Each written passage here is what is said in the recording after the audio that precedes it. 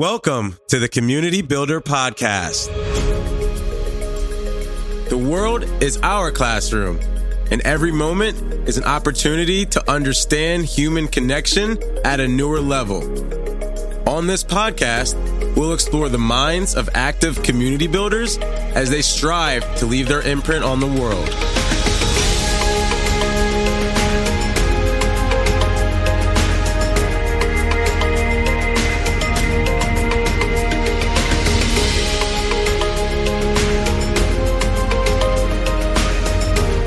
I am your host, Travis King. Let's build. Before we get started, we would like to thank our sponsor, Cruise Control Music, the ultimate audio branding experience.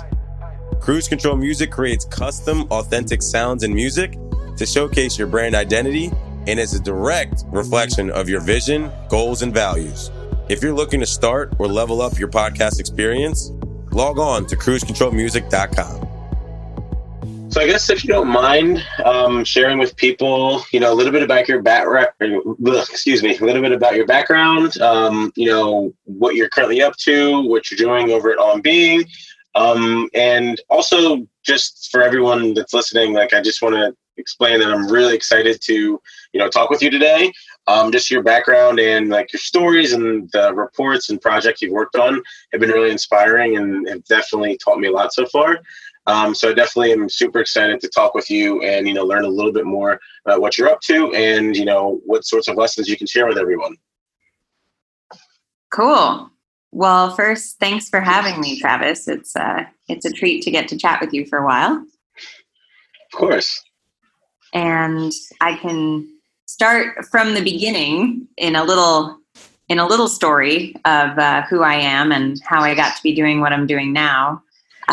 So I grew up in Boulder, Colorado, and as the child of two spiritual seekers.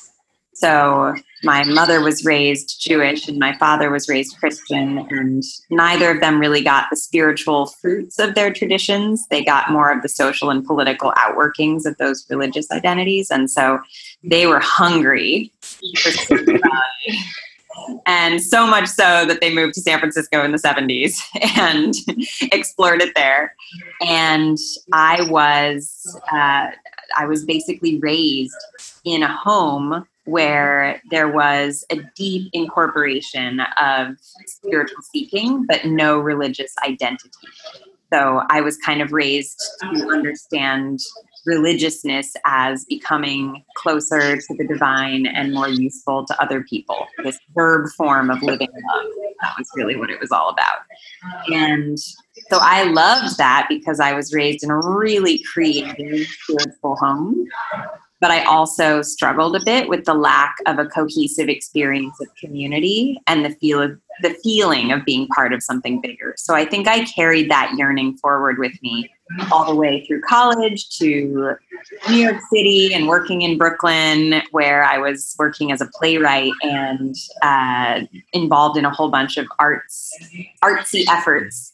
And it was among my friends there that I first started to identify this kind of yearning for a combination of meaning and belonging and purpose. And I started to wonder where I might find those things. The closest I could point to was the experiences I was having in the arts, where I was getting to connect with people and create things, right? And we'd create these theater performances and these music festivals. And when we do that, I would feel like there was some profound dimension to it, like we were co-creating something bigger than ourselves. But those communities were also ephemeral, right? They would come together, we'd build, and then they'd disband again. And I also started to feel like the ceiling from those conversations was low.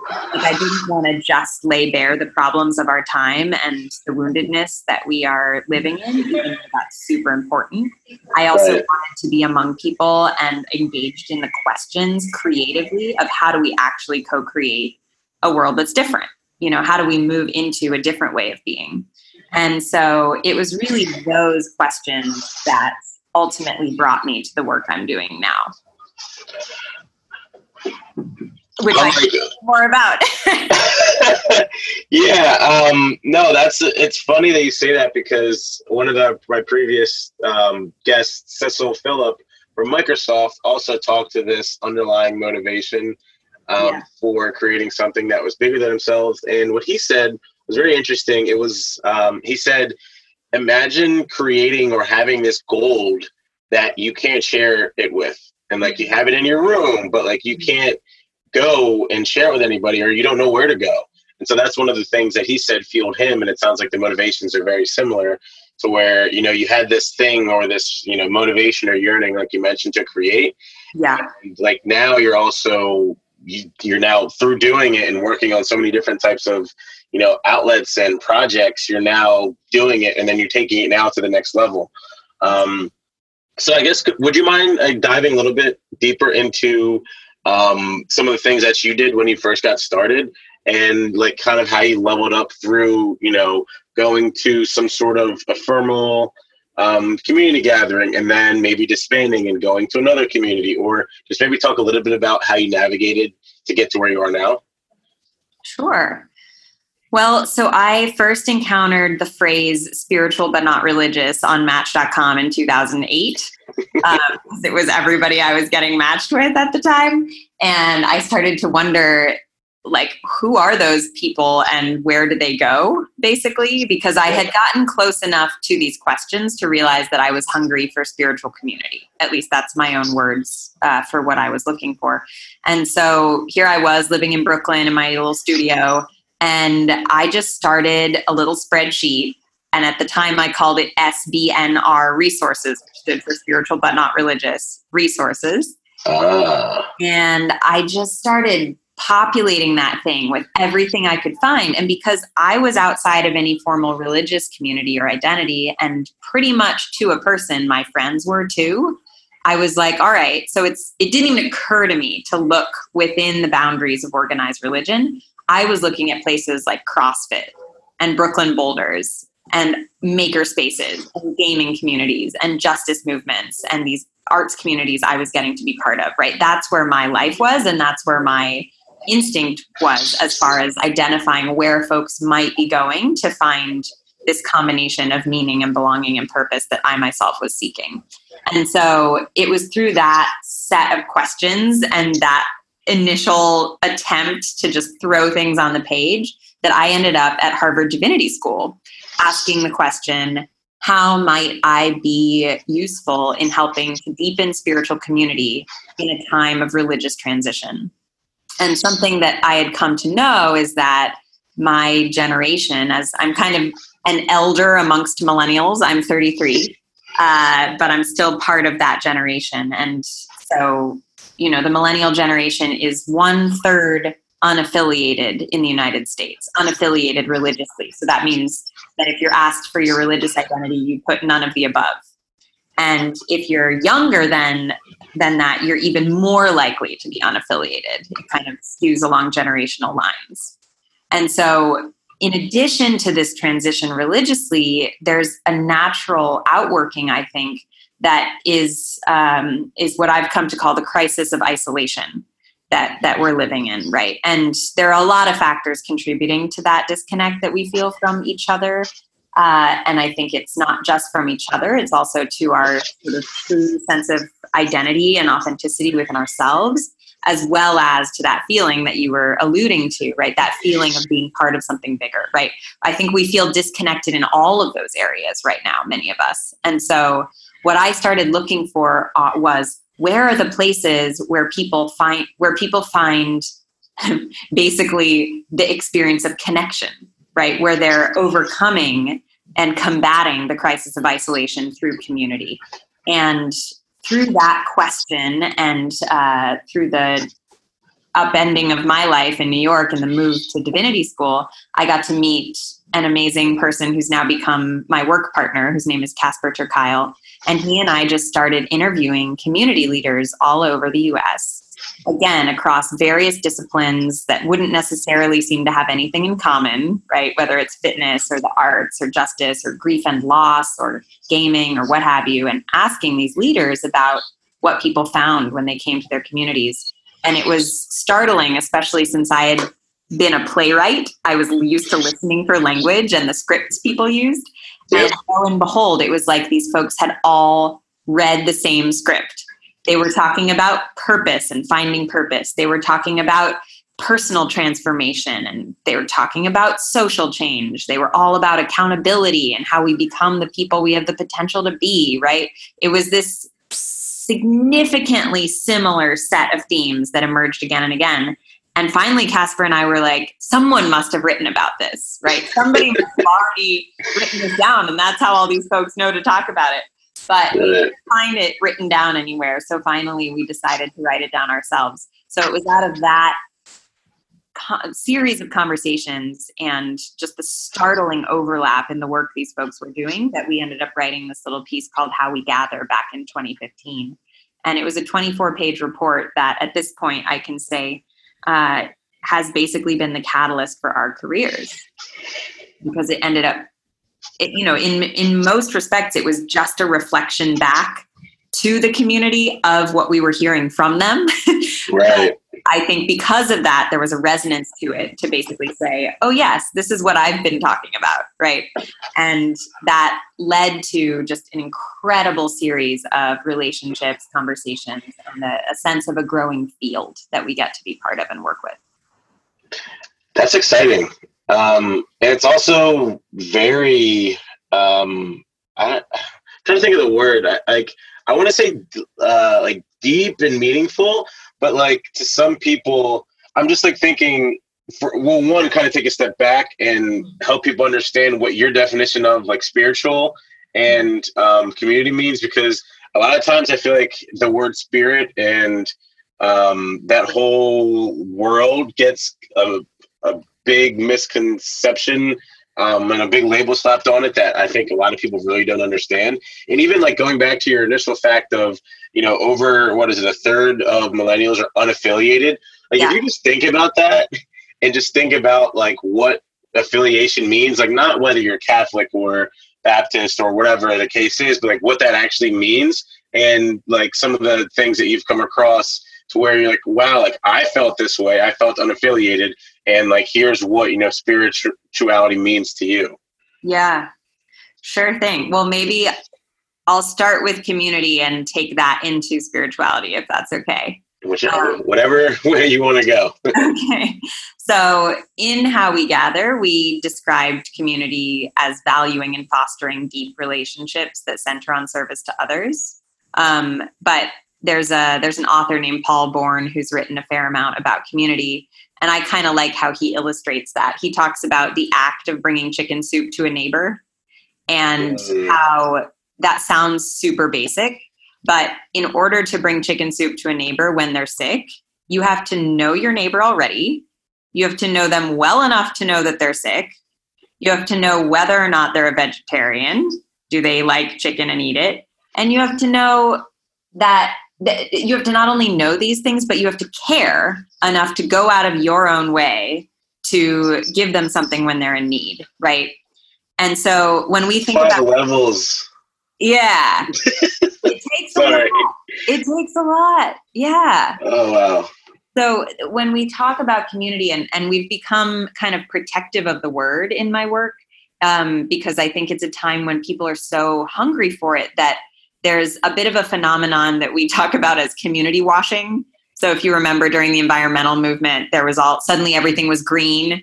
And there's this sense of greenwashing that occurred of like, are you really actually doing things that are good for, for our environment? Or are you just using that as a brand identity, right? So that can happen with community these days, I think, especially as it relates to what we might refer to as networks, right? Which tend to be shallower relationships that can center on affinity. And there's nothing inherently wrong with a network. But I think when it is attempting to be in the place of a deep community where you are deeply known and deeply loved, and where you deeply know and deeply love the others that you're surrounded by, that replacement of community with network can actually be some of where our feeling of a sort of poverty or lack in terms of relationship can stem from. So that's the community piece. No, I mean, yeah, I really loved how you explain that, because I feel like it gets a lot of people, like, in the way that I look at it, like from what you just said, I look at like the LinkedIn, but like you have 4,000 connections on LinkedIn, but Right. out of those 4,000, how many have you actually had coffee with? Right. Right. I don't, it's, no, it's a great example. Right. And not to mention being so intertwined in each other's lives that you're actually aware of and present for the ups and downs of life. Right. That's the piece that seems to be the most challenging, especially, when folks are increasingly displaced from a stable sense of geography and so much else. So there's that. And then in terms of spirituality, of course, I had the privilege of going and getting this divinity school degree. And I should hasten to say that, like, when I entered divinity school, I had never read the Bible. I didn't know what these words that I have since come to use, these words like liturgy and hermeneutics and all this theological language, like I had no idea what I was getting into. Yeah. No, don't worry. This is definitely me as well. So, but one thing I have learned from being in a divinity school environment is that is to be very wary of offering any sort of hasty definition for a word like spirituality. This is something that if you have 1,000 people, you'll get 1,000 definitions. So there's that just at the base level. And so I want to provide that qualifier before I even say anything about it. But I think where it lands with me and what I've ended up building a lot of my work on since has to do with a connection to the sacred across 3 dimensions. And that first dimension is within oneself. So how my spiritual life has to do with tending the sacred within myself. The second dimension has to do with others, and specifically tending the sacred in relationship, right? So how am I showing up in my life with the people that my life touches and bringing out the inherent dignity and lovability of each individual. And then that third dimension has to do with tending the sacred, which is beyond myself and beyond each and all of us, that feeling of being part of something greater that we were speaking about. And often, when I talk about these 3 dimensions of meaning, belonging, and purpose, I find that they sort of map onto those 3 dimensions that I just described, so that we cultivate a sense of meaning within ourselves, we cultivate a sense of belonging with each other, and then we cultivate a sense of purpose as to that question of what am I uniquely called to do with my individual life? How am I contributing to that greater existence that we are all part of? So when I think of and talk about spirituality, that's usually what I have in mind. And it's also what motivates me just on a personal level to do what I'm doing. Wow. That's mind-blowing in my brain. That's mind-blowing because I've also I think it was a podcast that I listened to, and a similar theory was referenced to where it's like when you deepen a relationship with 2 people, right? So perfect example is this podcast, right? Yeah. So I come from, my background and experiences, and so do you. But through this medium, we're now creating a sense of belonging and also a sense of purpose for what we're talking about. So we're bringing our ideas and ideologies, and boop, now we're creating this third dimension together. Exactly. And that's exactly what's happening right now. Look, it's happening right now. Yeah. Oh, wow. According to me, right? Like, we all get to say and live into what we think about it. But yeah, that's my stance on it so far. No, I love that. And I feel like it only makes sense, right? Like, the more of these conversations that we have when we're in this sacred place together, the deeper that connection goes, which then builds the deep sense of belonging, builds deeper relationships, builds deeper connection versus the network, which is only one level deep. Yeah. So like continuing these, conversations and interactions, like, what do you think is going to happen if you talk to the same person 3 days in a row about a topic that you're both passionate about? Like, it's going to build, it's going to grow. Yeah. So I think that's a very important thing for people to think about when, they're trying to build community no matter what it is, right? Whether it's arts, whether it's business, whether it's just a simple friendship. It's that these interactions where we are looking for belonging, purpose, and meaning that help, build these relationships. And that's the real connection that should be, at least, again, in my point of view, work towards without trying to give anyone a direction to say, like, this is how it should be. But just giving you ammo to think about that. Yeah. It seems like we have some common ground on this one. Yeah, no. And it's funny because when you have common ground, I think that's a great point, right? Like when you have common ground, the initial spark is so much bigger. Like the excitement's there, the passion's there. Like I can hear it. Even when you first started, like I saw your eyes light up. You're like, oh my God, like, yes.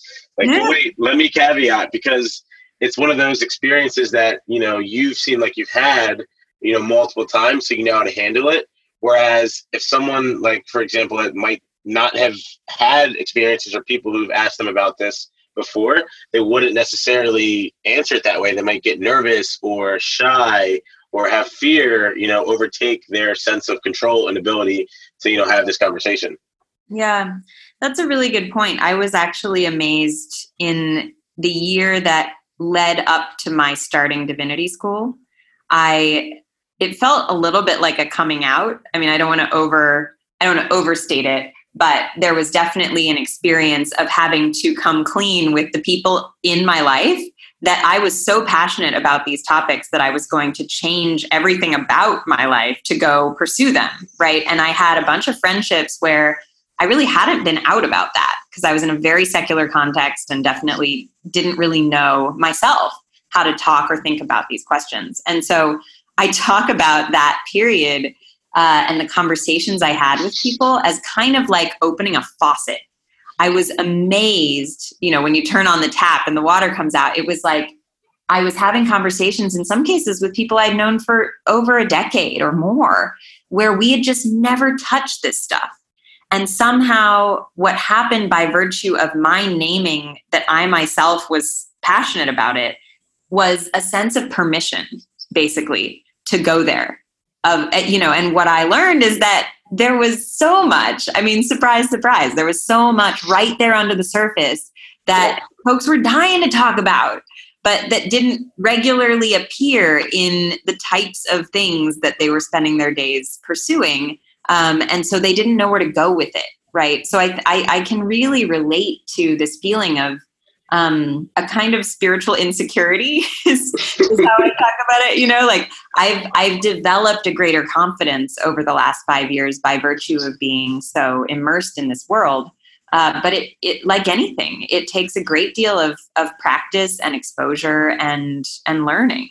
So it makes sense to me that there would be a lack of confidence there and a certain sense of perhaps searching for words and language, especially at a time when so many of the words we have at our disposal are tarnished by various experiences that people have had with them that make them almost unusable. So it's a very real issue of our moment to try to find language. And even your question about spirituality, like, what does that mean to me? It's a very, it's an astute question because that's a word that can easily be a turnoff right away to plenty of folks.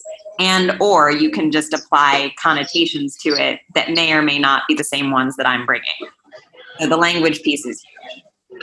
Yeah, no, I think that's really important. And also, if you would mind sharing, and again, if you don't want to, totally fine.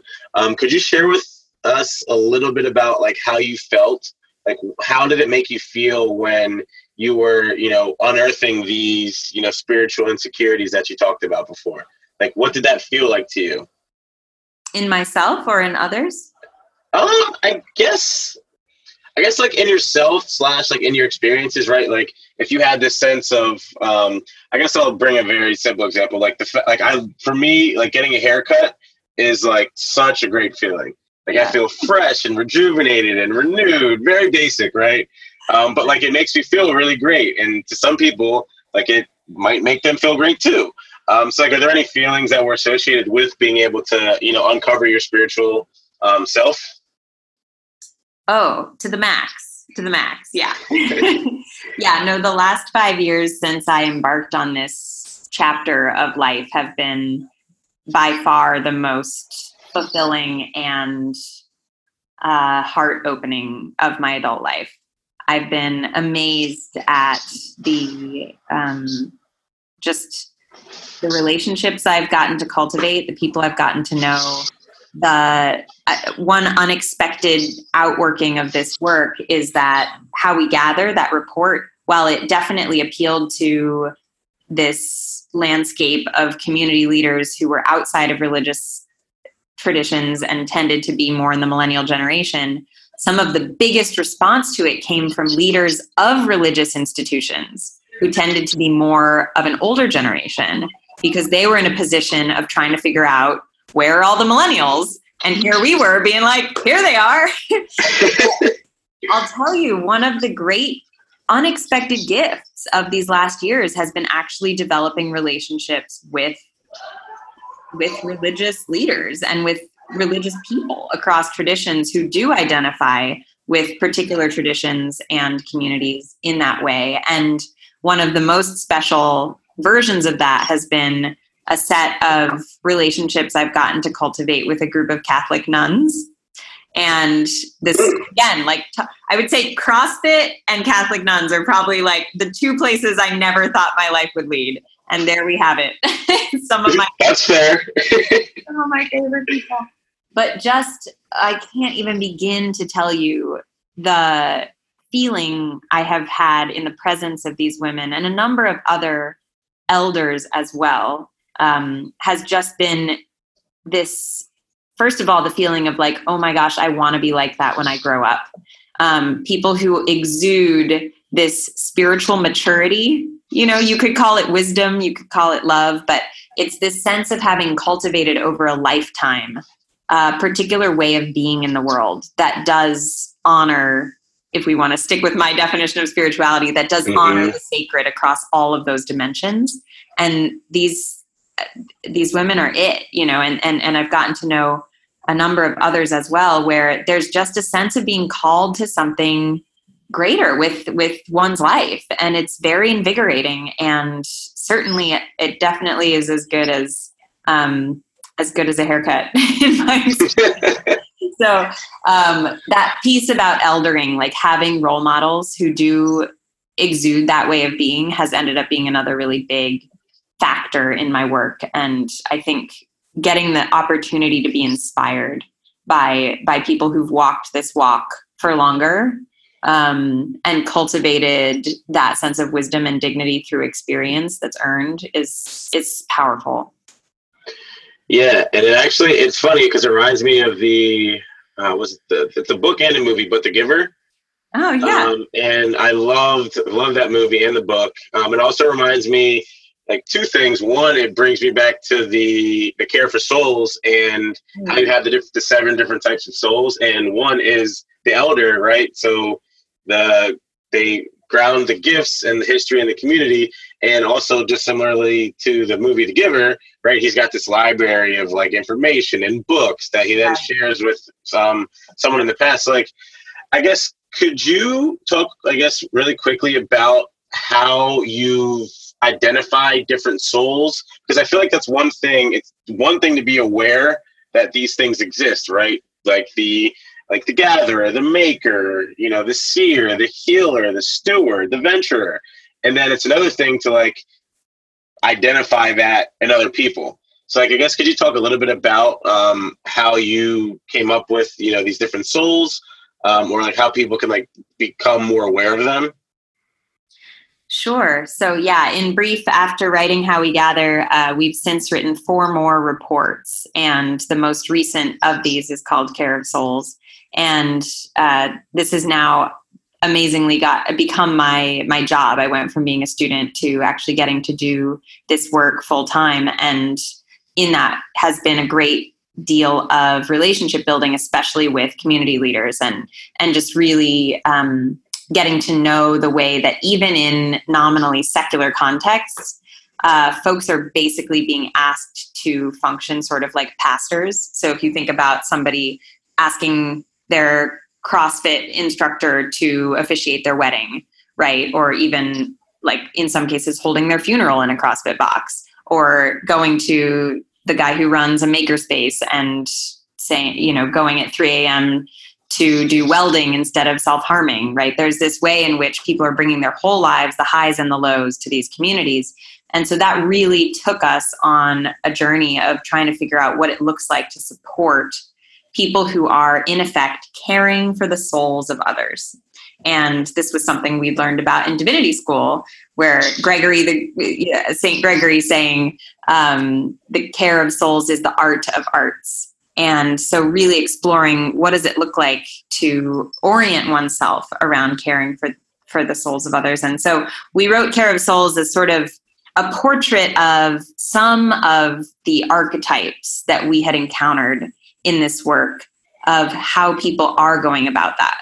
And so whether that's through healing work, whether it's through eldering, whether it's through gathering, these community leadership type roles, whether it's through stewardship, right? Some of those jobs that never get the spotlight, right? But that are actually doing the hard work of keeping us connected and keeping everything going. So that report really attempts to illuminate a bit of that landscape, but it's less about those archetypes, even though I do think they can be useful. And it's more about offering an invitation to think about our lives through this lens. And again, this gets at that third dimension of purpose. Like, what is it that I am called to do that will contribute to the creation I'm part of and that will apply my own creative spark and energy to bringing about what I'm uniquely qualified to do. But to expand the possibility of that beyond necessarily what I do for a living or kind of the purely professional track that we often get put on, toward a more holistic view about what a human life is for and how we can show up in our human lives for ourselves and others in a way that is fulsome and replete and giving. So that's really what that report was pointing toward. And, you know, hopefully is an invitation in that direction. Yeah, I love it. And definitely I feel like it kind of brings us to one of the more exciting things that I've been waiting to hear about. And kind of a little bit about what you mentioned of seeing, you know, the world through these different lenses, right? So being, you know, aware of the fact that, you know, oh, you showed up to this gathering and you helped lay the bricks. Like, oh, you showed up to this gathering and you also helped paint the house or whatever the case is, you helped make something. I guess, could you talk a little bit about how, like, what you're working on now with the Formation Project, like how you've now gathered all these goodies and all these insights and all these lessons, and now kind of how you are putting that stuff to work and what you're doing now? Yeah, you bet. So an exciting development is that with Casper and our growing team, we've now moved into an organization called the On Being Project. And some of your listeners, Travis, may know On Being as a fellow podcast in the world of podcasts. And it's a beautiful show that is all about the questions of what it means to be human and what matters most. And so it was a natural home for our effort to begin to do some innovating ourselves. So I think of On Being as a spiritual startup. And within that organization, we are now incubating our own spiritual startup called the Formation Project. And yes. And honestly, I think the simplest way of putting it is that this project is intended as a container, a place to go in order to deepen across each of those three dimensions that we've been speaking so much about. And so we're doing a little beta version of this experience over the next year. So it will unfold over an entire year. Oh my, that's exciting. Yeah. And so we'll probably have 30 or 40 people go through the beta year where we're basically in total design mode, learning by doing. But we've modeled it off of some of the most powerful examples we've seen of containers for formation. And when I say containers for formation, what I mean by that is contexts and communities where people's way of being is transformed in a fundamental way. And so one example is Alcoholics Anonymous, right? It's a circle that you enter into and you move through 12 steps that have become famous. And then you turn around and you lift up those who come after you, right? You could even think about the army or other military groups where people are going in and, they may start with an individualist culture and leave there with an honor culture, right? Where they're willing to die for the person next to them. And there's lots of other things you could say about the military, but there's definitely some fundamental transformation that occurs among those who are in that immediate circle, right? As you're training. So we really learned from those kinds of examples, as well as the more overtly religious forms of formation, such as like monastic life, right? Where people go and they enter into something called a novitiate. That's where our word novice comes from. And you spend a couple years in the novitiate, and it's during that period that you discern and the community discerns if you're ready to take vows and to commit yourself to a different way of life that unfolds for the rest of your life, right? So we're going all in on this question of formation. And with a huge nod to Beyonce, that's actually been like an amazing thing. Because it's an ancient word and concept, but not one that's been so commonly in our lexicon until the last couple of years. Right. And she, no surprise, like she has it right? This call for what is just and what is prophetic, right? To transform our hearts and to transform our world. So there's a real undercurrent of this project that is focused on that, of how do we transform our own hearts that we may become agents of transformation in the world. And that's what people will be on about for a year. So we'll see what it yields. Wow. And when's that kicking off? Is that already started, or are you working on it now? It kicks off on October 15th of this year. Oh, wow. So that's like very soon. Yeah. That's exciting. Is there anything, I guess, like, is there any one specific point to where you're like, oh my gosh, like I can't wait until we figure this out, or I can't wait until we get to this part? Obviously the whole thing's exciting, but I'm just like thinking selfishly, like there's got to be one thing where you're like, oh my gosh, I can't wait for X, Y, Z to happen. Well, we've been playing with this idea of vow taking. And, we only really, we have very limited exposure to that kind of thing. Like we use vows in marriage, right? Like when you think about commitments you make for life, ostensibly, like marriage vows are supposed to be one of them. Mm-hmm. And vows get used in religious orders, but there's a whole bunch of ways we could get creative about vow taking as it relates to the highest and deepest commitments that we carry as individuals. So one thing we're going to play with in the formation project is in this first year, basically making 3 different commitments. There's a commitment at the beginning to the first 3 months, which are a discernment period where you're basically preparing for the journey.